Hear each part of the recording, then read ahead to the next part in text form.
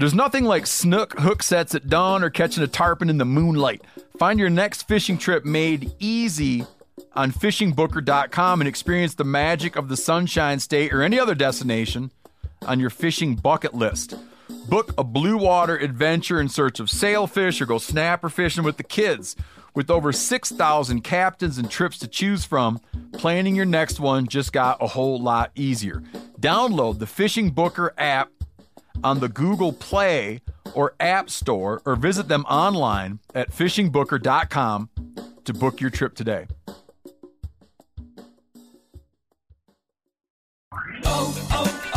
O'Reilly! You need parts? O'Reilly Auto Parts has parts. Need them fast? We've got fast. No matter what you need, we have thousands of professional parts people doing their part to make sure you have it. Product availability. Just one part that makes O'Reilly stand apart. The professional parts people. O'Reilly Auto Parts. 46% of Americans expect to leave behind financial obligations when they pass away. So it's crucial to make sure your family is financially protected. Policy Genius helps you find the right life insurance coverage by comparing options from America's top insurers with help from licensed, award-winning agents. Secure your financial future with Policy Genius. Head to PolicyGenius.com to get free life insurance quotes in just a few clicks. That's PolicyGenius.com.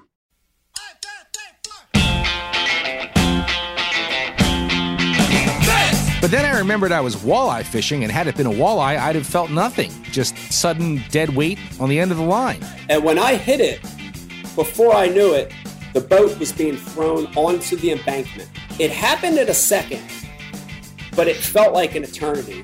The first mate was yelling at them, swearing, slapping the rod out of their hands. Frankly, he was just a dick. Put it together, idiots. I'm broke. Good morning, degenerate anglers, and welcome to Bent, the fishing podcast that spot-burned its own streaming services by stupidly giving its Netflix password to that one broke friend it thought it could trust. I'm Joe Cermelli. And I'm Hayden Samak, and you have other broke friends, man, because I asked multiple times for the Netflix password. You just straight out refused to give it to me. Yeah, I must have other broke friends because I did not give it to you. No, if I was going to send you something to thwart your poorness, it would be a better cordless drill, perhaps a Milwaukee or a DeWalt. Yo, I knew this was going to come up. Yeah? So for anyone who doesn't know what we're talking about, I posted like an IG story where I shared a tackle hack about using a drill to spool tip-up lines fast. You just connect it to the top of like the spinner that holds your flag. Yep. And you can just whip that shit around instead of using like a 1-to-1 gear ratio, like, you know, whatever. Yeah. And instead of people saying, wow, thank you for the tip, that's like really helpful, all I got was, why are you using that shitty Walmart house brand drill? Put it together, idiots. I'm broke. Dude, they're like, oh, he's broke. Oh, he doesn't have an expensive drill. Yeah, man. I couldn't believe it. People were hitting me up about it. Like one guy was like, he copied the picture and was like, yo, come get your boy. But there is a lesson there that I've learned, that being, you have to give thought to everything in the periphery of your social media post, because that's what people see, dude. Like I posted a picture of me in my garage not long ago to promo some of the new Meat Eater fish sweatshirts, and dudes are like looking at the rack of jackets way behind me. Like you can't even make them all out. And they're like, is that one with the yellow and gray sleeve of Cabela's Windropper from 2009? And I'm like, what? But also I'm like, yeah, it is. Damn. You know? So people look at everything. Yeah, well, I think I'm gonna make smarter decisions about that going forward. And the guy who ripped on me hardest about the drill was like, "Bro, I'll send you a good power drill." Okay, bro, send me one. DM me. I'll give you my shit. Send me like a $300 drill, man. I'm about it. You should send him your shit. I would take him up on it. But actually, the tip you gave was a great tip. So I hope some people also appreciate the tip you provided, since it is ice fishing season. Yeah, and I'm just kidding, guys. Oh, we're always just kidding. That's what we do. But it is ice season. And, I was thinking, we talked plenty about ice last week. I thought I'd change things up a bit, because even if you're doing a ton of ice fishing, Winter, I think, is still kind of couch tripping season, right?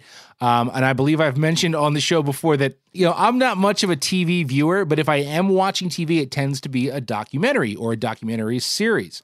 So, I'm curious, right? Do you have a favorite fishing-related documentary? And I'm not talking about a movie like A River Runs Through It. I'm talking, docs.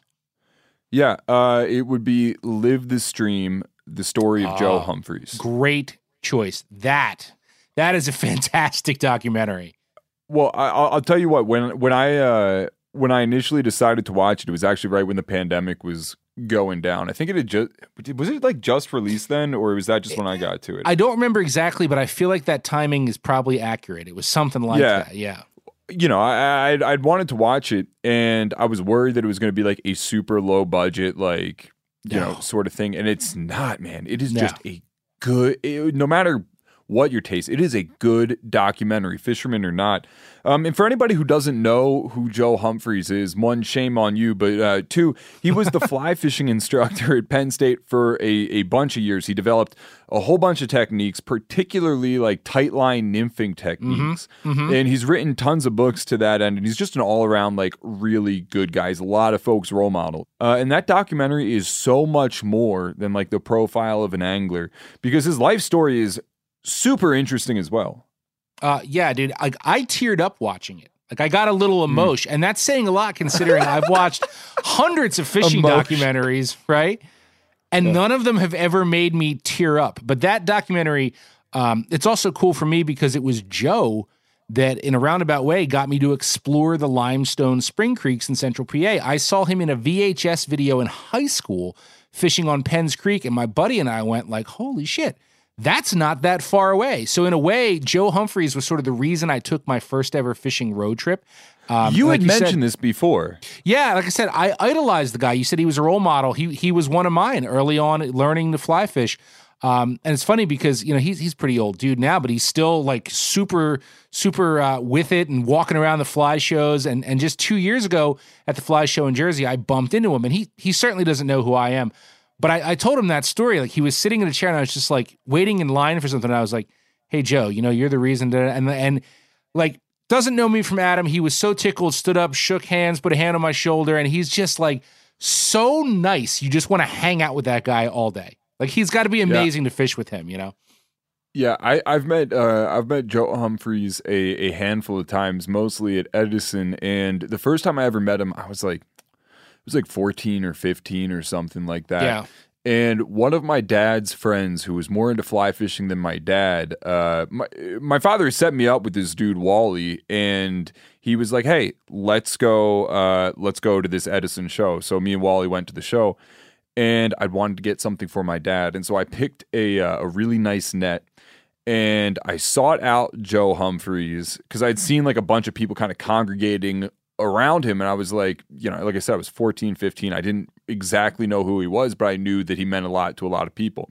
So I went and I spoke with him, and I said, "Hey, I got this net for my dad. Would you mind signing the handle of it?" And, Joe Humphreys, obviously, like, super gracious. And he was like, "Yeah, of course. Like, I'll sign it for you."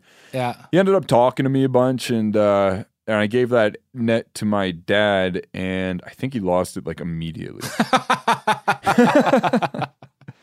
That's a bummer. That's a bummer. Yeah. I actually wrote Joe a letter years before that last encounter, and he sent me a fly. It's a long story, but like, I took it out on the stream and like lost it immediately. I'm like, why did I fish that? Joe Humphreys tied that. Anyway. Well, I'd be interested to know now, what is your favorite fishing documentary? Yeah. So Live the Stream, fantastic. Like, top 3 for me. But my all-time favorite fishing documentary is called Gotham Fish Tales, and it was made by Robert Moss, who, as far as I know, has never really done anything else. He's not like some big fishing filmmaker. And it was released all the way back in 2003. And what he does is he just follows recreational and commercial fishermen from all walks of life around New York City. Like, there's no narration. He doesn't really play a host. There aren't really any like traditional interviews.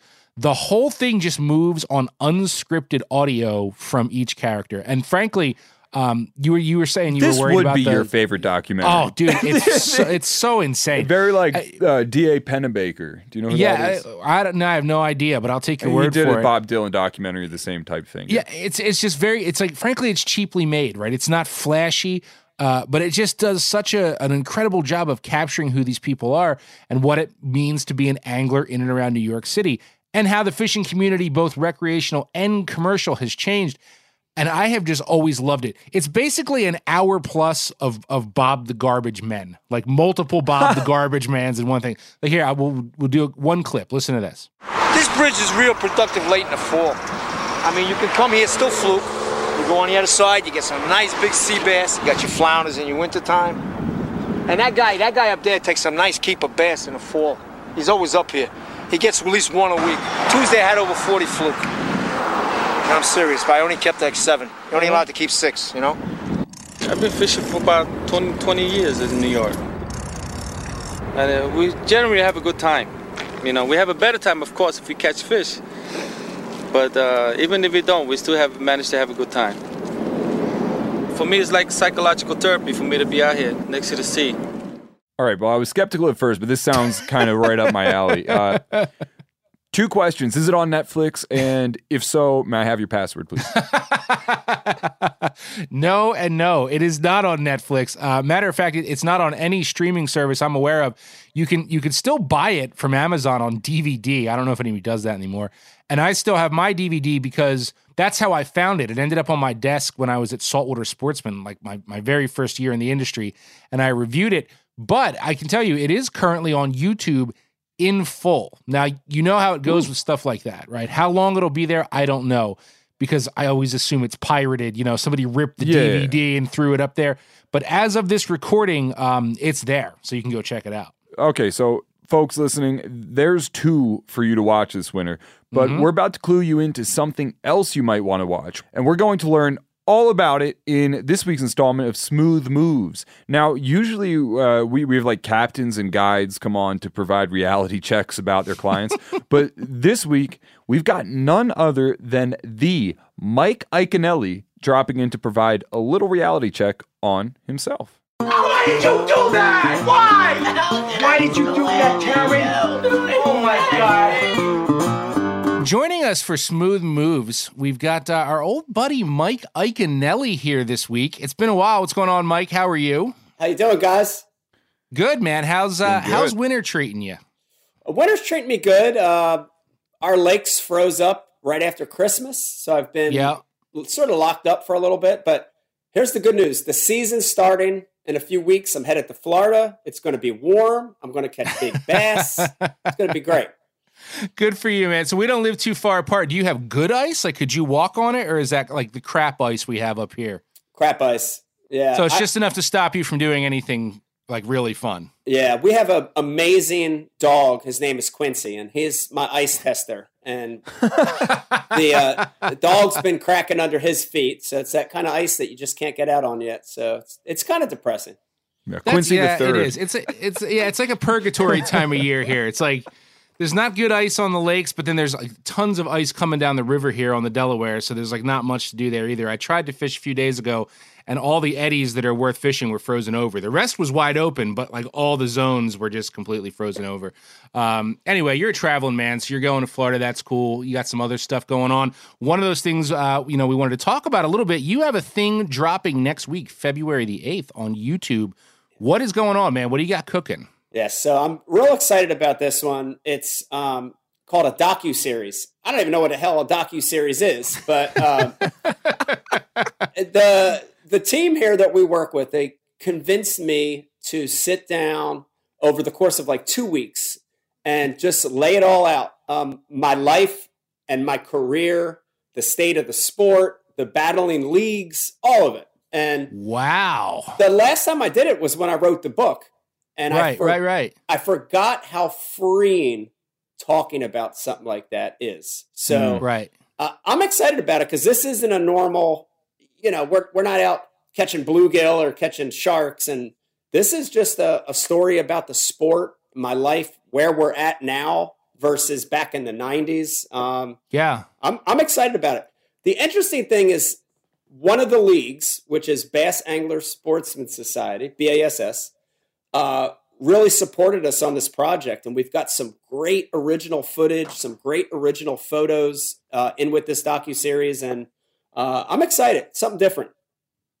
Yeah, man, I was going to say, I feel like this is something that's sort of long overdue, and I'm glad to see that you're doing it. Like, like any sport, there's a lot of behind-the-scenes stuff that I think the fans don't really understand. But I guess you also sort of have to be careful a little bit making a documentary like this. So I feel like it could be a little bit edgy and kind of what the sport's been waiting for a little bit. I hope people like it. I mean, here's the deal. I didn't throw anyone under the bus, but I told the truth. And I think that's real, and I think that's important. And you hit it on the head. When people look at the sport from afar, they're like, "Oh my God!" They got these guys on a platform. They think they're magical. Here's the reality. You ready for this? We're regular dudes like everybody else. We got the same problems, same issues. So you're going to hear in this. I'm going to talk about depression. I'm going to talk about addiction. I'm going to talk about divorce. You're going to hear what happened, why 80 of the best pros left bass, the real reason. You're going to hear about it. Why I left Major League Fishing to come back to bass. You're going to hear about it. It's all true.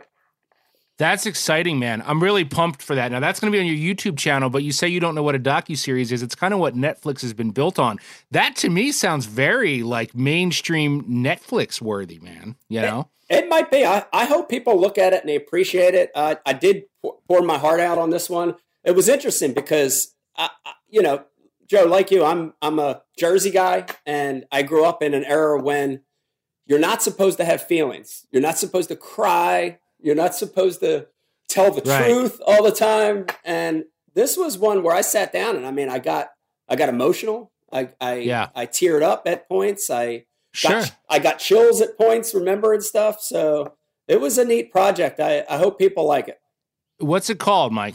It's called Never Give Up. That was a stretch, right? Coming up with that title. But I think in everyone's life and everyone's career, you go through a bit of a roller coaster. And when you're at the bottom, sometimes you don't want to wait or you don't want to work to get back up to the top. So like I said, it's just it's a great story of the sport more than anything, and I hope people appreciate it.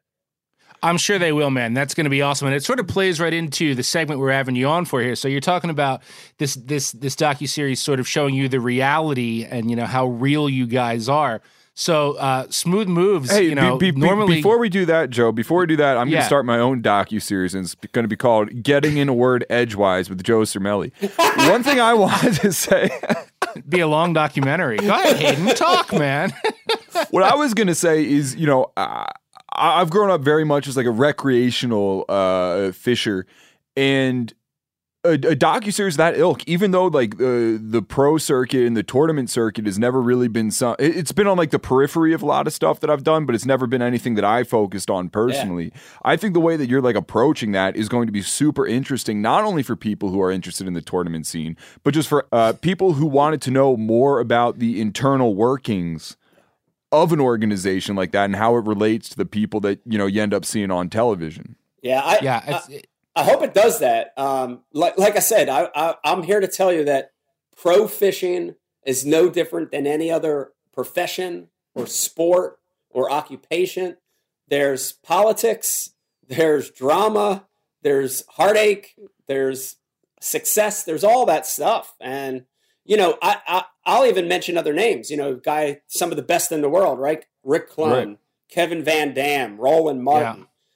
These guys all dealt with the same stuff too, right? They're not superhumans. I mean, this is life. And it's an interesting look, I think, at this stage of my career, even though I'm still tour fishing, even though I still have sponsors, I still have to maintain that line. It was nice opening up and being honest, again, without throwing anybody under the bus from a name standpoint. Right. It felt very good to just say, this is how it happened, Yeah. Well, we had our buddies Carl and Brandon on the other day, and one of the things that Joe really kind of brought up was the fact that everybody thinks they want to do this for a living and thinks these certain things about it. But one thing that they don't consider is like the pressure and all that stuff that comes with it. And I think it sounds like your docuseries is like really going to cover that. I'm super excited. Yeah, it's definitely, you look at both those guys, Carl and Brandon are both probably the hardest working guys out there. And I'm saying that for real. They're dark to dark. They work really hard. Their success shows. But the interesting thing is Carl and Brandon have been branded as the nice guys. Very early on, I got thrown under the bus as being the jerk off of professional fishing. And I was okay with that. I accepted that, right? ESPN did an article and said I was the bad boy of, or GQ did an article and said I was the bad boy of fishing. I'm not the bad boy. I've only been in a street fight like once. I'm not him. But I accepted it, and I focused on what I thought was important and tried to grow my fan base, and I'm passionate about fishing, right? So in hindsight, all that stuff helped me, but I really think they have it easier than I had it. Oh, there you go. All right. Well, so we'll get into this story here again. This is perfect because we're talking about the behind the scenes reality. And if the street fight happened to have anything to do with fishing, maybe that's your story today. Normally, we have guides and captains on Smooth Moves to, bitch about crazy things their clients have done. But, we want one from your personal history, just sort of one of those, holy shit, I can't believe I did that moments that makes what you do real to the weekend angler. And I know you've said you have tons of these. It's going to be hard to pick. Oh, my God. If you guys ever get bored and need material, please call me, because I really do. We can do this every Tuesday, Mike. If you want to do it every Tuesday, I've got a little pile of thoughts over here in the thousands that would fit this. But on the mic with Mike Ike. Yeah, right? It could be. There's definitely been altercations and all that stuff, and I got some of those stories, but I sort of want to dip into the reality that professional bass fishing is a very dangerous sport, right? Mm-hmm. You look at like NASCAR and it's very obvious of the dangers there. You look at football, you look at those athletes, say, yes, I get it. It's very obvious. But man, fishing is, it's one of those sports where you don't know. And I want to recall an incident that happened about 10 years ago down in Orange, Texas on the Sabine River. Okay. And I was making a long run trying to get to fish that nobody else got to. And I found this one little bayou, and it was about a 5-mile run through this real windy little slough. And I've always considered myself a not so great boat driver. And I'm being honest about it, right? I usually don't know too many speeds except forward and reverse. And that's it. Nothing in between. And I'm going up this slough, and I remember at the last second, as I turn the slough corner, I see a slick on the surface of the water. And so I've stream fished enough to know that means there's something underneath the water. And I remember hitting the throttle, trying to pull the throttle back. And this stream's only about the width of 3 bass boats wide. And when I pulled back, I instantly hit something. And when I hit it, before I knew it, I was being thrown, the boat was being thrown onto the embankment. Oh. And it was like, it happened in a second, but it felt like an eternity. And this boat, was just riding up this embankment. There are branches and trees. I can hear the noise. It's the one thing I remember is the noise of the branches breaking. And the boat went up, and it just about got to the top, and it literally stopped, and my partner and I, we felt ourselves jolt forward. Dude, it was the scariest, besides a car accident, it was the scariest thing I've ever been involved in. And once I looked at my partner, I said, are you okay? We're both okay. All right. If we're okay, everything else is secondary. And I got out, started looking what's going on here. And I climbed to the nose of the boat and looked down. And that embankment on the other side went down a couple 100 feet, almost straight down. I mean, we came within 20 feet of, we came within a bass boat length of going over that embankment totally. So this was the craziest thing. So the tournament's still going on. I'm only about halfway through the day. I'm looking around. There's trees this wide, to the left and right of me, giant full-size trees. And I've actually been up that river gar fishing. I can picture it. It's windy and crazy, and there's crazy cypress trees. A zoo, and we're up there, and just by happenstance, this local comes idling past, and he's like, "We're like, hey, yeah," and once we know we're safe, right? My competitive mode still goes on. So I'm looking at my watch. I'm like, shit, I still got like 3 hours. I got to go catch a limit. So I'm like, hey. He's got tow straps. And the craziest thing, so we hook the tow straps on the back of the eye. And he's pushing, can't get it out. Keeps trying. Finally, the back of the boat comes off of that wedge or that stump. And it comes down the embankment just like a slip and slide. Right in the water. And I'm like, oh my God, we're out. I hop back in the boat. My partner hops back in the boat. And I just know something's messed up. And I start the outboard and it cranks over. Yamaha sounds good. I idle back out to the main river, put it on pad, and I'm gone.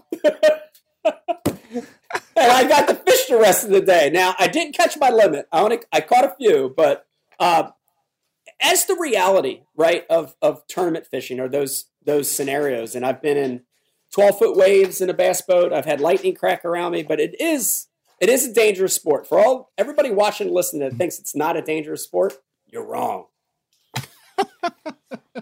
We're going to hear some more stories like that in the Never Give Up docuseries? Oh, there's a lot of good ones in there. There's definitely some of those altercations we talked about in there. There's some really strange and bizarre stuff that's happened with fans over the years. You're going to hear it all. It's all true. So what was the takeaway from that accident, man? Like, did you tone it down after that? I toned it down a little bit that next year, right? Like when something like that happens, it's pretty present in your mind. But I think the competitor in me forced it out of my mind, and now I'm still driving like a maniac, like I did then too. Well, so you got never give up, even when you tear your lower unit off. Never give up. Just keep going straight up into the woods if you have to. As always, man, we appreciate you stopping by, Mike. Stoked for this. Everybody listening, February 8th, next week. Check it out, and I'm sure we'll talk to you again down the road, man. Thanks, guys. And if you ever need any AV, audio technical difficulty troubleshooting, call me. Sounds good, man. We will. So that last part that Mike closed with there, where he was talking about if we ever need him for AV troubleshooting, he said that because it took him a little while to get online with us, right? He's like, I'm not tech savvy. My wife Becky is like his IT person, and she was not home, and it was hysterical because he was getting frustrated, but we weren't. I enjoyed it very much. Mike is always a good time, and after we finished recording with him, we talked a little bit about sports docs in general, and how something like what he's doing might just have the sort of the oomph to appeal to folks outside of the fishing world. Because I'm not much of a sports guy, really. Like I really don't care about sports, but I still get sucked right into a good sports doc. Matter of fact, one of our listeners, pardon me for not remembering exactly who, recommended one called Untold: Crime and Penalties, which is about the Danbury Trashers hockey team. And holy shit, was it wild. Like, you don't need to care about hockey at all to get lost in that one. So I appreciate a good sports doc. Yeah, man. Drink. I really liked The Last Dance, documentary about Michael Jordan and the Bulls. And I don't really give a shit about basketball. Yeah, so. Exactly. And that's one some things transcend. That's one I hate to say I have not seen, but it's in my queue. Anyway, maintaining my title as news dominator is also in my queue. Your quiz was cute and all, but Phil clearly values proper journalism over gimmickry. So let's see what kind of consolation prize Phil has for you this week in Fish News. Fish News! That escalated quickly. So, man, tell you what, I am still getting feedback from listeners regarding the kids' fishing limit, that question we had, and how limit separation varies state by state. Those are still rolling in. That has apparently touched a nerve. People are sharing all kinds of things about their states. I am so sick of talking about this. I'm done talking about it, man. I am too, but I that's too bad because I got a note from a listener via DM, and I'm not going to say his name, but I just thought I would share this, and then we'll stop talking about this, but I thought I would share this for some perspective on a rule that, as we said, many people might overlook. He says about 15 years ago, he was fishing with his stepson in Virginia, and at the time, the smallmouth limit was 5 per person. They had kept 7 total between them, but put them on the same stringer. And then at the ramp, a warden checked them and asked whose fish these were. And of course, they were like, well, these are ours, me and my stepson's. And he says, well, they're on the same stringer, so you're over the limit. Who's taking the ticket? And naturally, this guy didn't want his stepson to get in trouble, so he took it. And it was $100 for being over the limit and $20 for each fish over the limit. And I'll say, all in all, right, that's not the worst fine I've ever heard of. But he says to this day, that violation is still on his record and comes up like every time he applies for a job. It has been a thing ever since. So it's just something to think about there when you're talking about a rule that's like, oh, God, get real. Well, yeah, got real for him, you know? Yeah. Yeah. I mean, that's, yeah, I don't know. That sounds like something that happened, man. I believe him. That sucks, anyway, dude. I'm sorry. Yeah. Okay. Well, you don't care, but I don't, that's fine. But it intrigued me enough that I felt like after this whole thing, I had to know the local rules. And I tried to search it out on both the New Jersey and PA Fish and Game websites, and I couldn't find anything. So like the answer online is not jumping out at you. I called PA. They were mega awesome and helpful. And the lieutenant I spoke to said, you know, you're not going to find, wording, verbiage that explicitly says fish limits must be kept separate or anything like that. And everything would be case by case. And he says, obviously, if you've got 3 guys on a boat and they're filling a single cooler, Fish and Game knows what's up, barring any funny business, like, one guy not having a license or them being over a combined limit. They're not gonna be hard line about that. He says where people get in trouble is you catch your limit, your buddy catches his, you put him on the same stringer, and your buddy runs out to get a sandwich. He says like that's when they get suspicious. Obviously, when it's just one guy over the limit. So if you're not with the group or with that buddy, then they're going to ask you more questions. So it sounds to me like I don't know, man. Maybe that officer in Virginia, he might have been having a bad day because I don't know. I think the listener that wrote in, he made an honest mistake. Yeah, man. I'm really trying to stop saying yeah, man. I know. I've had multiple listeners suggest yeah, man t-shirts. Okay. You asked Garrett about that. Yeah. Yeah, well, so often in, conservation offenses or like whatever you want to call it, it really does seem like there is a fair like margin of that law that's up to the interpretation of the officer who's like potentially issuing like the ticket or whatever. Yeah, of course. I've personally been out and my dad, when I was a kid, forgot his license. And officer came out and was like, "Do you have your license?" And my dad was like, "Shoot, I don't have my license." Happens. And the officer was like, "All right, well, your kid can stay here and keep fishing. Why don't you go run back to the house and grab your license and come back?" Right. End of it. Other times, like people can be like super, super hard line on stuff that might surprise you. But I would be inclined to agree that the dude was just having a bad day. Yeah, and I mean rules are rules, not condoning it, but just saying like that seemed like one where if both people were there, it's like come on. Now I also wanted to see what the scoop was in Jersey, but unlike the fine folks in PA that love Meat Eater, I said who I was to the very nice monotone lady that answered the phone at the DEP office in Trenton, and she was like, "Yeah. Okay, hold for transfer." And then I just ended up in a voicemail. So I don't know about New Jersey. You guys are on your own out there. Anyway, whoever wins news today will be eligible to have Phil Taylor record his voicemail message on one of our phones. How about it's up for grabs? Phil will do one of our voicemails. Oh, are you in? Yeah. No, I'm in for that. I'm kidding, although I'm sure we could arrange it. Remember, this is a competition. Hayden and I do not know which news story the other chap is bringing to the table. At the end... There it is. Wait, hold up. I mentioned in a listener email, we were talking about our vocal tics. Like, for instance, I say like, and yeah, man, and sometimes can't put a thought together. And you, Joe, you every now and again, man, you fall into this, like, British... like you'll say, like, for instance, you just said chap. I've heard you describe things as not like, oh, that's brilliant, like in an American way, like brilliant, like no, I don't like with that add sort of accent. I know, but the flourish is implied, man. Or good on you. You do that one a bunch. Sorry, listener who wrote in, this is what I was talking about. Continue. Right. Listener that wrote in, I am more worldly, and that's all it is. I have friends all over the world, and I enjoy. Ooh, I'm Joe. I enjoy mixing international waters. Dialects. Damn it. Anyway, at the end, our audio engineer, the mighty Phil, will declare a winner, and it's your lead this week, old boy. What do you got for us there? So, thank you, Joe.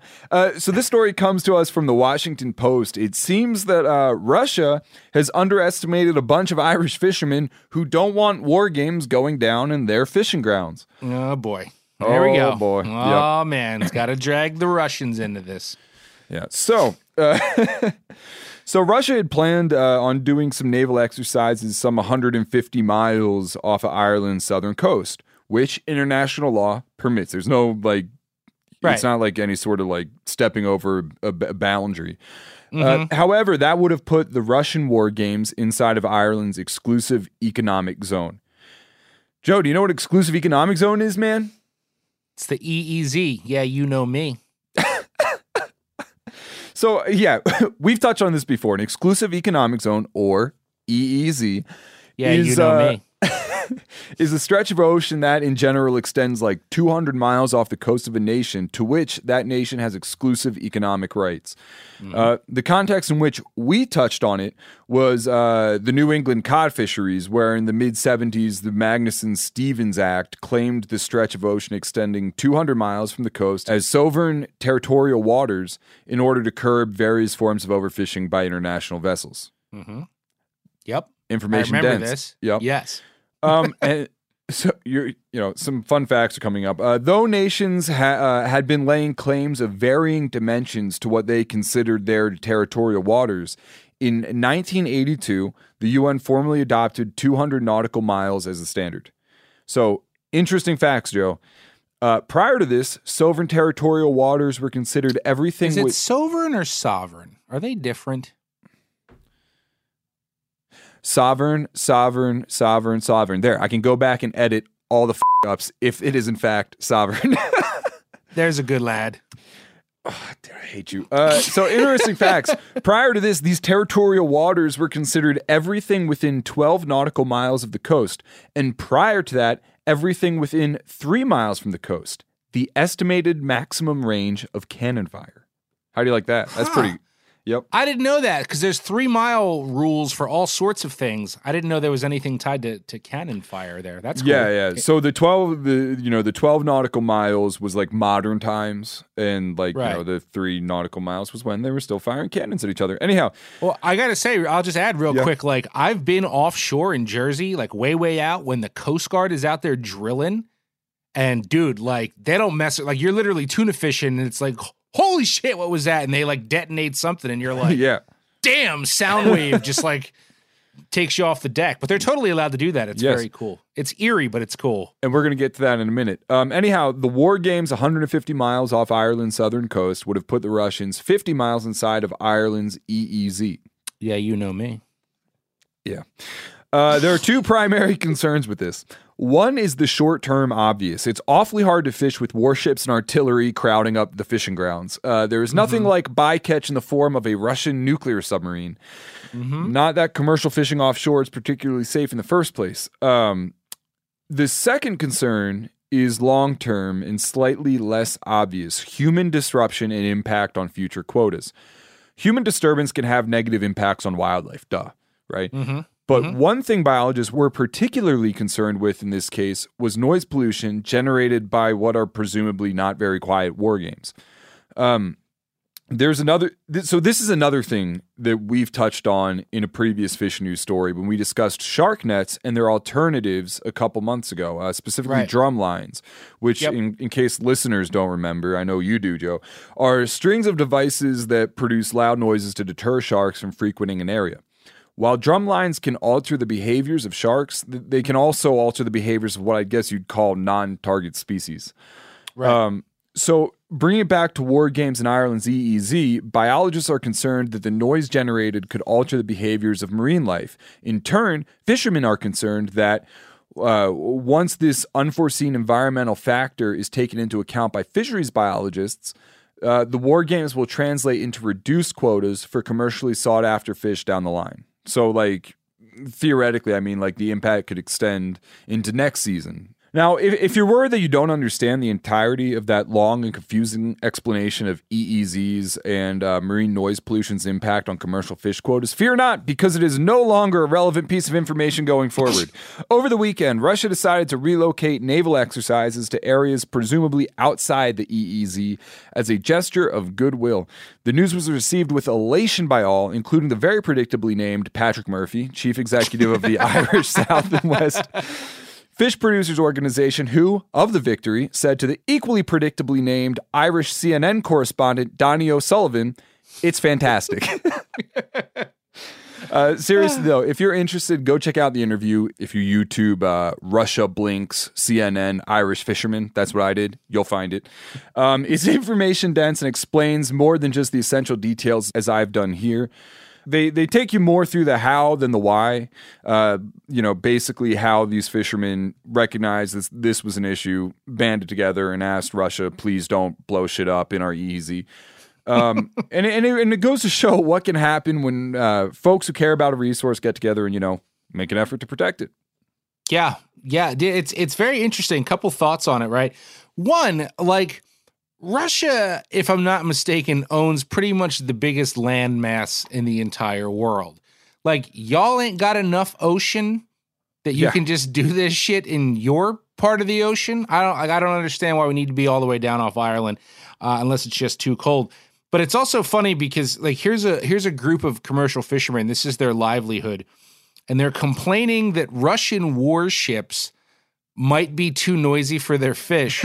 Meanwhile, over here, like, our guys are complaining that wind farms might be too noisy for their fish. And it's just a very stark difference in problems there when you think about it. So good on the Irish boys for disrupting or threatening to disrupt this. But good on you. Good on you.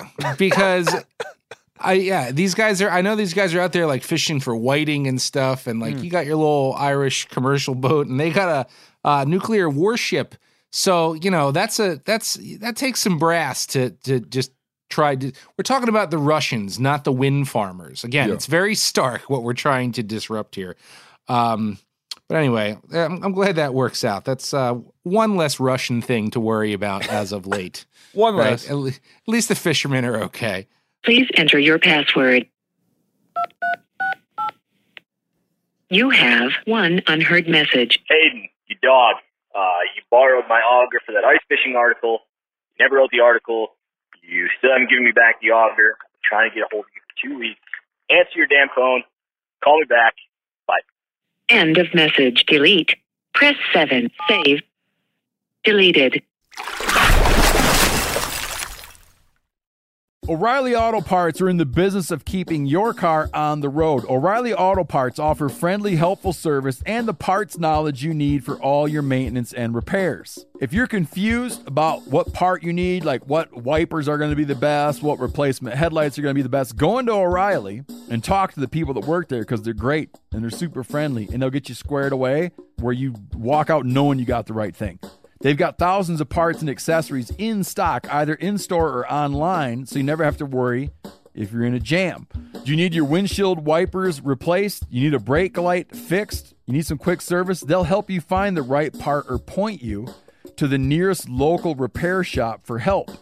The professional parts people at O'Reilly Auto Parts are your one-stop shop for all things auto do-it-yourself, and you can find what you need in-store or online. Stop by O'Reilly Auto Parts today or visit us at O'ReillyAuto.com/MeatEater. That's O'ReillyAuto.com/MeatEater. There's nothing like snook hook sets at dawn or catching a tarpon in the moonlight. Find your next fishing trip made easy on fishingbooker.com and experience the magic of the Sunshine State or any other destination on your fishing bucket list. Book a blue water adventure in search of sailfish or go snapper fishing with the kids. With over 6,000 captains and trips to choose from, planning your next one just got a whole lot easier. Download the Fishing Booker app on the Google Play or App Store, or visit them online at fishingbooker.com to book your trip today. You ever get that feeling you're stuck inside staring at screens and a primal urge kicks in? You crave wide open spaces, fresh air, the chance to connect with the land. Well, maybe it's time to find your own piece of the wild, but searching for property can be a maze. That's where Land.com comes in. They got millions of listings across the country, from mountain ranches to hidden fishing holes. Their search tools are like a seasoned guide helping you narrow down what you want. Land.com isn't just about buying and selling. It's about finding a place to hunt, fish, explore, or simply sit by a campfire and listen to the crickets. So head over to Land.com today to turn one day into today, because trust me, there's nothing quite like the feeling of standing on your own piece of earth. So you talked about commercial fishermen in Ireland. They're out there making their living from the sea. Let's talk about how you can make your monies right here in the good old US of A by catching fish. So a bunch of folks sent me this story, and I thank you all. And they did it because it ties back to a piece we covered many moons ago about a bounty that was placed on the heads of brown trout in Arizona's Glen Canyon stretch of the Colorado River. Now, when that story first dropped, the going rate was 25 bones for any brown trout over 6 inches, and we joked at the time that all you meat chuckers should just quit your jobs and head out, since, you know, you're all just brown trout slayers anyway, right? It seems perfect. Quick update on that. As of December 2021, the pay has been increased to $33 per brown trout, and an additional $50 for each 3 brown trout. $300 for each harvested brown containing a pit tag. $500 bonus for the largest brown at the end of each month. $500 bonus for the most brown trout harvested at the end of each month. So you can make a killing. You can. Are those pit tags? Are those the ones that Cal did a video of a similar bounty on rainbow trout, and I forget where it was, but it's Snake River, I believe. Yeah, but it's a tag. It's not like one of the the transducer tags or whatever you'd call them, with the that are actually like outside the fish, like the ones with about an inch long with like a number on them. They're invisible and they're put into the heads of the trout, and the reason that they do that is so you must kill one to find out whether or not that the trout that you submitted has been tagged, because otherwise, you could catch a trout, look at it, see, oh, this doesn't have the $300 tag, right, and drop it back in and let it go. Yeah. To be honest with you, I'm not sure. I'm not that familiar enough with the program out there. I know they want the brown trout out, so it would seem to me like if you were collecting brown trout to put pit tags in them, why wouldn't you just not put those back either? So I really because it don't incentivizes more people to go try and find. Yeah, those. it may be as simple as that, and it sort of ties to the main story here. So look, here's what I'm thinking: you pummel that scene all fall and winter, and then right around May, you head up to the Columbia River and complete your annual earnings chasing northern pike minnows. Now, according to this story, this is the one you guys sent from the Tri-City Herald. One Washington angler earned himself $61,000 catching pike minnows in 2021. Now, a portion of the annual payout for Washington's pike minnow sport reward program is actually furnished by the Bonneville Power Administration. And in 2021, nearly $700,000 was paid out in total, right, for this program. According to the story, that's actually down from $840,000 in 2020.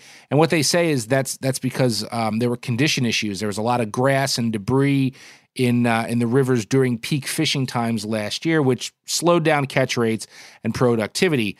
Now, to keep people out there fishing, Washington is offering a raise here too. Last season, they paid $5 for every dead pike minnow.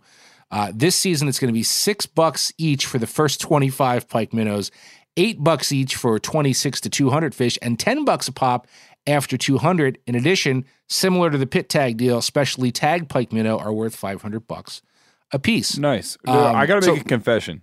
Yeah.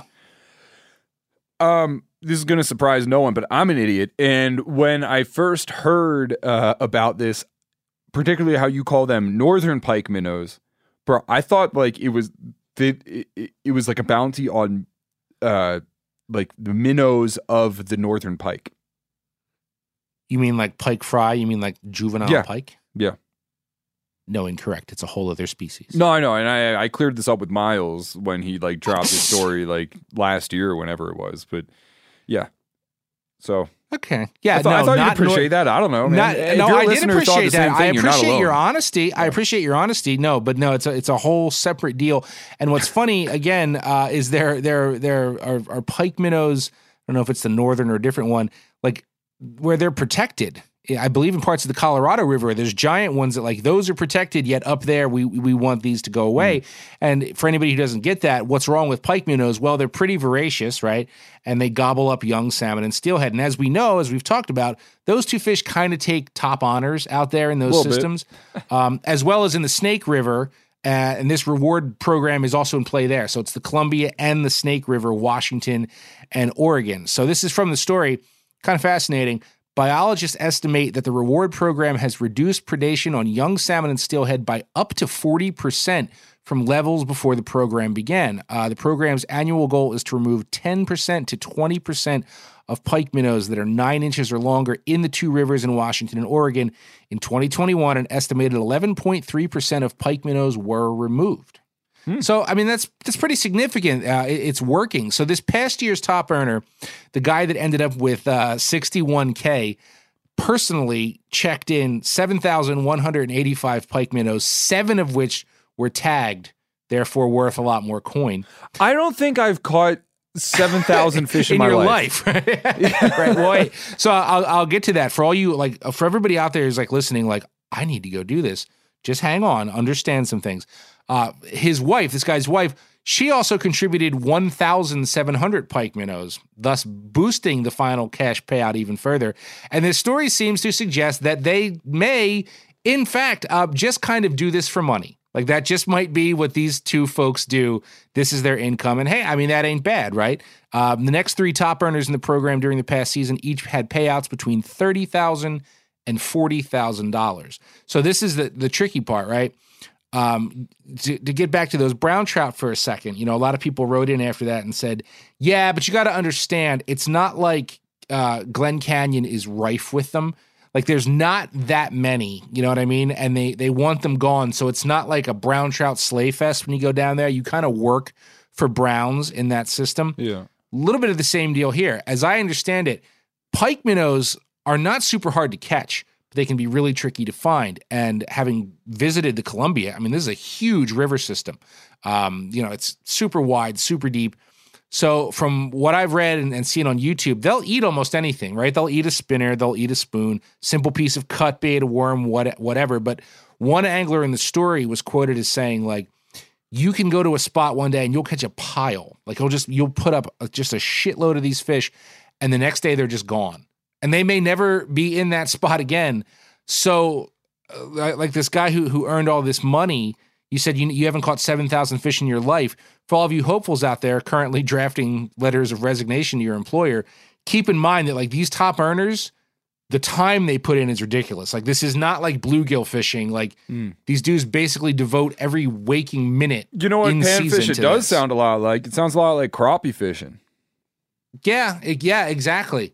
Exactly. Now, I don't know enough about the science or the behavior of pike minnows. It's something I've never targeted, but it almost seems to me like they just are always on the move. You know what I mean? Like they're just piled in here and then they're gone.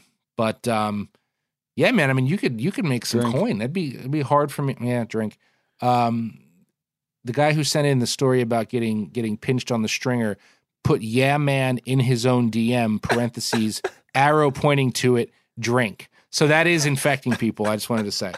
So there you go. Go out and make some money catching pike minnows. We're gonna catch some heat from Phil here. We got pike minnows today, or the Irish, whatever you're more into, Phil. I don't know if you're Irish or what. Phil is probably very Irish. You're right. Okay. Yeah. He's yeah. And as soon as we're done being judged by Phil, we're going to do an end of the line that sort of keeps up the theme of drama this week. We've talked about a lot of dramatic documentaries we like. We'll keep the drama going with a special story. A ballad, even. End of the line. A ballad. An ode. An homage. End of the line homage. Hayden Samick, quit playing war games with my heart. You are the winner this week. As a matter of fact, I do have a bit of Irish in me. When I'm not editing podcasts, you can find me out in the woods looking for hearts, stars, horseshoes, clovers, and blue moons, pots of gold, rainbows, and the red balloons. Also, my ass is so pale that it kind of looks like the Stay Puft Marshmallow Man, all kind of scrunched up and pissed off, after they shoot him with the proton pack. Yeah. Fishy, fishy, fishy, fishy! Oh, that's not loud enough, Bert. This story begins in Port Clinton, Ohio, in July 2021, where I was hanging out with my bud Ross Robertson while filming the walleye episode of Das Boat Season 3. Now, during that trip, we had a little downtime, and I'm always interested in visiting tackle shops when I'm on the road, especially in places like Port Clinton, as they cater to vastly different angling needs than the shops back east. So there we were, in Fisherman's Central, which is a badass shop, and there I was, staring down an entire wall of Smithwick Rogue jerkbaits. I've already covered the Rogue on End of the Line and told you about its roots and how I've come to love this lure, especially for trout, but it doesn't have a cultural stronghold in the far northeast where I live like it does elsewhere. In fact, I'm lucky to find simple silver and gold Rogues back home, and if I do, they're generally the deep-diving models, not the smaller suspending Super Rogue Jr., because that, my friends, is my moneymaker, and Fisherman's Central had it in colors I didn't even know existed. One of which, and admittedly the one that was least appealing at the time, was a bloody crawfish red. Now, I bought 2 of every color that day, but only 1 in that red. Those lures just sat in my garage until November, when me and some buddies get more serious about floating for big browns on a local river that just tends to fish better in the colder months. Now, for no particular reason, I tied on that red Rogue during our first float of the season. And in a few short miles, it was smashed by 3 nice smallmouths, 3 browns between 17 and 22 inches, and it moved several more fish that day. Maybe there is something to the red, I thought. But then in the last run, a whopper trout hit it so hard that it snapped my leader. Knowing I'd be going back soon, I decided rather than hurry up and order more lures, I'd just make one. So I took an old silver suspending Super Rogue Jr. that was missing an eye, broke out the airbrush compressor and the Copic markers, and spruced it up with new eyes, a fresh black back, blood red sides, and a brighter orange belly. And I gotta tell you, it looked really great. I was really proud of myself. And then, like an idiot, I sealed it with clear enamel spray, and all the marker ran, and then it just looked like total shit. Or so I thought. Next round on the river, I had my bud and frequent bent guest Jim Fee chuck that lure that looked like it was painted by a preschooler. And we had some pretty terrible conditions that day, but wouldn't you know it, a tiger trout, a small brown, and a fatty over 20 inches, aka the nicest wild stream brown Jim had caught in years, piled on to that Rogue. Couple weeks later, that ugly Rogue jacked another 22 for me and moved a few more and scored a giant pickerel. And just like that, my half-ass custom lure kind of became the one. In fact, it closed out the season on that river with a 25-inch brown, the biggest I'd taken there to date. And the lure, which by then I'd quietly dubbed Sweet Rusty, had become my most trusted jerkbait in a matter of about a month and a half. On January 25th, 2022 at 12:14 p.m., Sweet Rusty died tragically. And I do mean tragically, because Rusty's final swim was while targeting, of all things, walleyes. Now, if you've been listening to Ben for a while, you know walleyes are not really my jam, but inevitably come midwinter, my cabin fever gets so excruciating that I talk myself into visiting one of several known walleye wintering holes on the Delaware River. And these are all places that just get pounded. And my success at any of them over the years has been nominal, mostly because if it's freezing cold and I'm walleye fishing and I don't get bit in like 15 minutes, I completely lose interest. But on the January 25th visit, I had something I didn't have before, Sweet Rusty. I thought maybe this Jackson Pollock themed bait would be as much of a ringer in Walter World as it had been in Browntown. It was on the second retrieve that I got thumped, or at least that's what I thought at first. But then I remembered I was walleye fishing, and had it been a walleye, I'd have felt nothing, just sudden dead weight on the end of the line.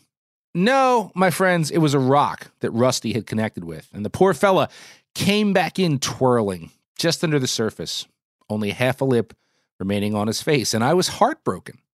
For Rusty, who had survived miles of river, thousands of casts, repeated knocks off bankwood, crushing blows from big browns and pickerel, this was an embarrassing demise. It was like a valiant soldier surviving many heated firefights only to be killed later by a Nerf bow and arrow.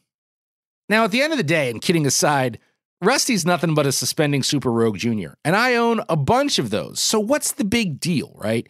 He didn't swim any differently than the rest of them. So was my botched paint job really the magic? I mean, maybe.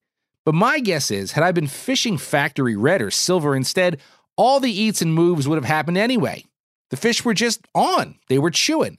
The only reason I stuck with Russ was because I had confidence in him, even if deep down I knew that was an unfounded confidence, because I mean, it's not like other people on the boat weren't moving or catching trout on other shit. I think most anglers have owned similar lures, and in some cases, they may be legitimately tweaked to perform differently than they would right out of the package. But most of the time, that's not really the case. Most of the time, nothing's been tweaked. It's just that this black jitterbug or whatever just has the it that the rest of them don't. It's got the mojo, the juju, the juice. And there are all different ways a lure or fly can attain this mojo. But while you can replace and replicate pretty much any lure or fly, you can't easily build in the confidence that you had in the original. I'm sure some of you have lures like Sweet Rusty, and whether they're living or they've passed on, we'd love to hear about them. So send your homage to bent@themeateater.com. You know, that was kind of a sad story, Joe. Did I not say it would be dramatic? You did. I told you it'd be dramatic. I can sympathize with this though, because you know that when I'm conventional fishing, I'm doing like a lot of like chunking and soft plastic shit. Like I don't really mess around with like stick baits too much. Right. And then I fly fish a bunch, and that's typically like a pretty transient, like flies are transient, man. You never really hang on to them too long unless you're not using them. It's Streamers not like you're on like, occasion, but everything else not so much. Yeah, you can hold on to like a bugger or some shit, but like anyhow, my favorite fly like ever is this one I tie. It's like it's a copper tongue head. So copper-colored tongue head with an orange hot spot, CDC soft hackle, a pheasant tail body with like a little ostrich hurl is like the peacock hurl is the thorax, and then I tail it with CDL, which if you guys aren't as hip as I am, that's Coq de Leon, which is just like it's basically like a spate hackle fiber kind of, but it's like barred, and it's a really good tailing material. Anyhow, I love that fly. I hate tying that fly. So when I would I'd tie them in sets of 3 and 4. And when I would get to that fourth one, this happened this past winter, man, I just did not feel like tying more of those. So I just remember seeing this beat up, crusty one in my box that was just, it had like pheasant tail fibers like popping out of the middle, like the hot spot was coming undone. And I just prayed to the fishing gods, please let this last through a handful more trout and I'll be happy. And I kept repeating that prayer, and on some Hanukkah shit, it was like the oil just kept lasting. And then I lost it, and man, I was equally heartbroken.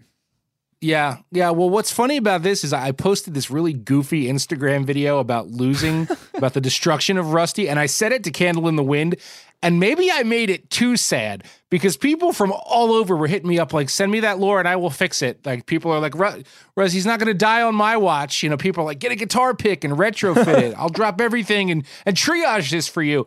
And I appreciate that so much from the bottom of my heart.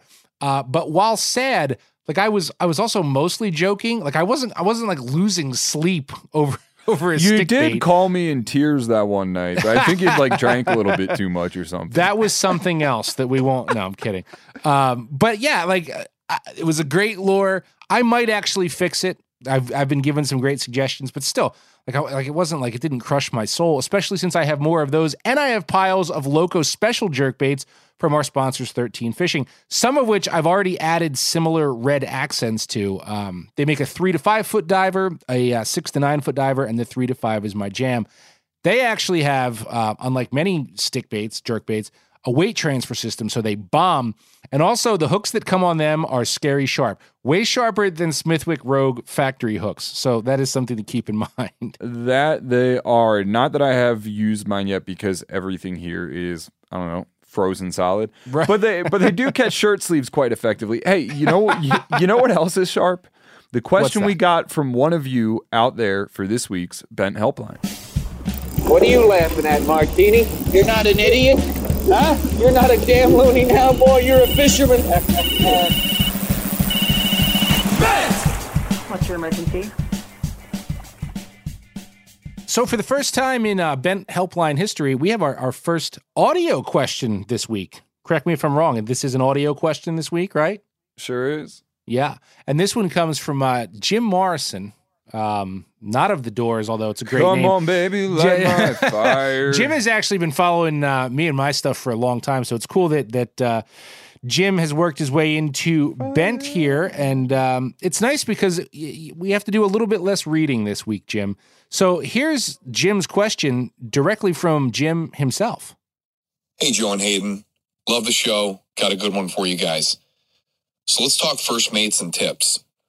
What is the driver of a tip for a first mate? Is it the catching of the fish or the overall experience? This past summer, I had a first, which was a bad first mate. We had a $2,500 charter. 5 guys went, $500 a guy. Two of my buddies have never really fished before offshore. So the first mate was yelling at them, swearing, slapping the rod out of their hands. Frankly, he was just a dick. When it was time to leave at the end of the day, the 3 of us tipped them $100 each who've all fished before, and the 2 guys who, frankly, had a bad time stiffed them. Want to get your thoughts on that, on what distinguishes how you should tip a first mate. It always creeps me out to get those voice memos from beyond the grave. You know what I mean? Yeah, the number was from France. Yeah, exactly. So I'll tell you what. I think this is a terrific question, and this pops up for me at least, I don't know, 6-7 times a year from people who are traveling to book charters who just don't have a lot of experience with this. And I really wish that there was an easy, definitive answer, but there is not. Although I will say this, tipping in general, I think, in my opinion, it's ultimately about service. Like you can put percentages on it and say like, oh, well, it's customary to tip. Yeah, it might be customary if you're pleased with your service to give somebody 20% of whatever it may be. But like if it's shitty service, basically people want to know, well, how do I figure out how much to give a first mate? How do I figure out how much to give a captain? It's ultimately stemming from how good of a time you had and how hard they worked. So to jump right in, with Jim's scenario here, where you had 2 guys that knew what they were doing and the first mate was awesome with them, and 2 guys that kind of didn't, and the first mate treated them like shit, assuming that those 2 guys who got treated like shit were good friends of mine, I would not have tipped the mate anything. Because like, to me, it's like you're there for the whole experience. You're all on the boat together. And if you're being an ass to my boy, like that would have factored into me tipping the guy.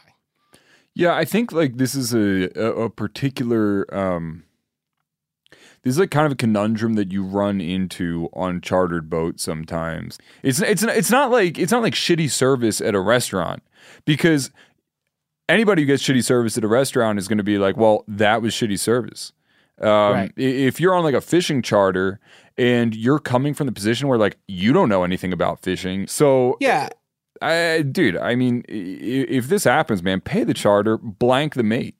Yeah, I mean, and that's at the end of the day, like that's you reserve the right to do that. And how you determine what that tip is worth, I mean, in very simple terms, I always just look at it like kind of like the cost of goods. So just hypothetically, if you're paying for a charter, like an inshore charter, whatever it may be, we'll say an inshore charter on average is $600, $700. I mean, just in this day and age, like I think of that scene, again, not to bring up the Christmas Vacation, where the grandmother's like, I have a painful burr on my hair, and if you rub it for me, I'll give you a whole quarter. Well, like, dude, in this day and age, like if a mate was good, I always look at it like the kid should be at least getting, $100 total, like chip in from all the guys or whatever it is. And if he was a rock star, you can go from there, right? I mean, you could call it 20%. I mean, that's sort of, in the ballpark. But how you determine what was good, I think, is on case by case. It certainly wouldn't be for me how many fish we caught. As an example, we go out tog fishing. We might have a horrible day. They might not be biting. It might totally suck. But if that dude's constantly cutting crabs, making sure your bait bucket is full, helping you get unstuck, running up on the bow, to put 2 anchors out, set 2 anchors in rough-ass, ice-cold seas in the wind, like, he's working his ass off to make your trip as successful as possible. For me, it's always more determined by that. How hard did he work? Yeah. It's not what you caught. It's how hard did he work? Yeah, to come back to like the waiter, analogy, right? Like you wouldn't poorly tip a waiter who gave you excellent service because the food sucked. You know what I mean? Like that's not on the waiter. The waiter did everything that they could. That said, man, you're going to tip a guy like this in one of 2 ways. You're either going to tip him by like letting him stroke his own ego and be like, look, I'm the man. I know how to catch fish. These guys are idiots. Great. That's his tip, man. That dude got to like feed his ego for the trip and, whatever. But if you have another dude who's like trying his hardest, man, and isn't trying to feed his ego, that's when you tip that guy. Yeah. Exactly. And another way to look at it too, in certain scenarios, I think more so that you'll see this more in fly fishing, because there's no first mate in fly fishing. But you book a fly guide, you float the river, you wade, whatever it is. I know a ton of fly guides, and there are some guys who like your tip is directly tied to how many fish they caught that day. They, these people don't think about the fact that the guide can't catch them for you. He can put you on them. He could take you to where they're rising. He can give you the bug, and he can coach you through that. But he can't execute the cast unless you want him to, and then he hands you the rod. But I think for the good guys in that scenario, they also have the respect to tip based on what did I learn. Okay, well maybe we didn't have a great day of fishing, but like, did this guy improve my cast? Did he teach me something about entomology I didn't know before? That's another way to look at it. Yeah, and I think the final thing that I want to kind of touch on is like the general demeanor of the guide. There are a couple different types of guides that you'll run into. There's like the guy who wants everybody to go out and have a good time and isn't really taking it that serious. You're at a bachelor party, you're with a couple of your buddies, and like you're trolling for mahi in some like tropical like destination, and you don't really care too much about like the fishing. You care more about like the fun and the experience. Like that's one kind of guide you'll run into.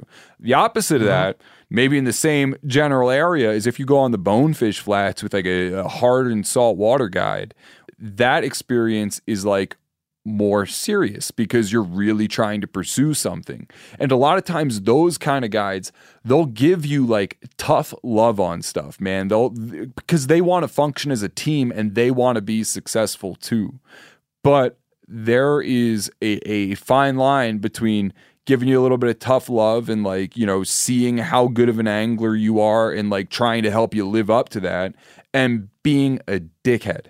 And, and like that's something you got to have the confidence to recognize and be like, I didn't like that, and this is not the way that this should have gone. Yeah. People ask me for guide and captain recommendations all the time. And if there's one piece of advice I can give you, and this ties to tipping. Talk to them. Basically, exactly. In my opinion, your experience starts a long time before you ever end up on the boat or wherever. And, people hit me up and they're like, well, my son is 5 and we're going here and I'd like to do this. And who do you recommend? I'm Give him a call. Man. Yeah.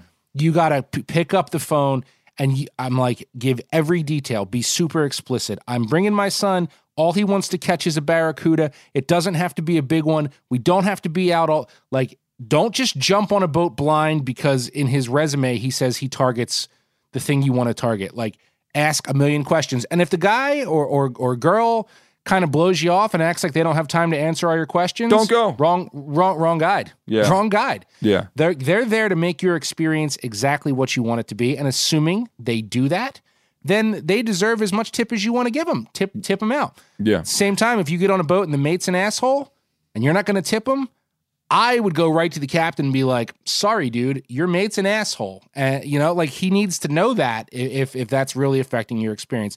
So no hard and fast rule there, but it is at your discretion. And the best thing you can do is ask a million questions before booking any charter guided trip. Yeah. Jim, thank you for that. Thank you for the voice memo, too. That was a nice change. Good to hear from you. We accept voice memos. We love voice emails. memos. Yeah, we love them. Emails, you can hit us up on DM, bent@themeateater.com if you want to go that route. Please keep those questions coming. We are really enjoying this. A lot of them have been super awesome, and you might get yours answered right here on the Bent Helpline.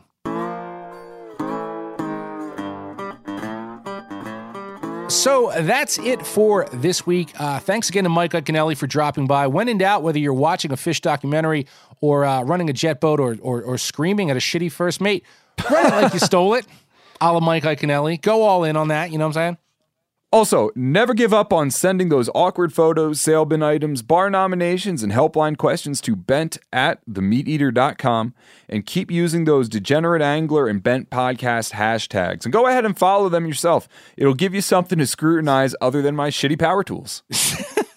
Because that's what we all want to see, Hayden's power tools. Hey, don't forget, if we reshare anything that you tagged, you get some sweet Bent stickers. And if you want to up your chances of us resharing, we accept tips in the form of Bitcoin, homemade lures, hand-tied flies, and Walmart gift cards. Send the drill.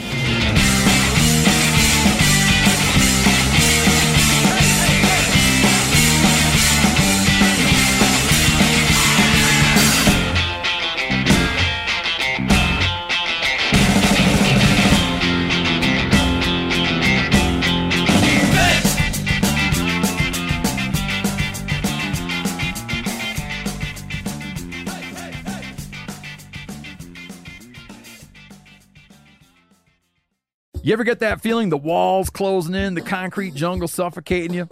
You crave some wide open spaces, the chance to connect with nature, maybe in a spot all your own. Well, head over to land.com. They've got ranches, forests, mountains, streams, you name it. Search by acreage. You can search by location. You can search by the kind of hunting and fishing you're dreaming of. Land.com. It is where the adventure begins. Hey, we're going to take a little break here and talk about Interstate batteries. Now, if you're like me, enjoying the great outdoors, you need gear that is as reliable as it gets. That's why I power my adventures with Interstate batteries. I use Interstate batteries in my boats. I use Interstate batteries in my camper. Great for your truck, too. From Alaska to Montana, they're outrageously dependable. Battery is essential. With over 150,000 dealer locations, finding one is easy. For all your vehicles, land or sea, choose Interstate. Head to interstatebatteries.com and find your power today.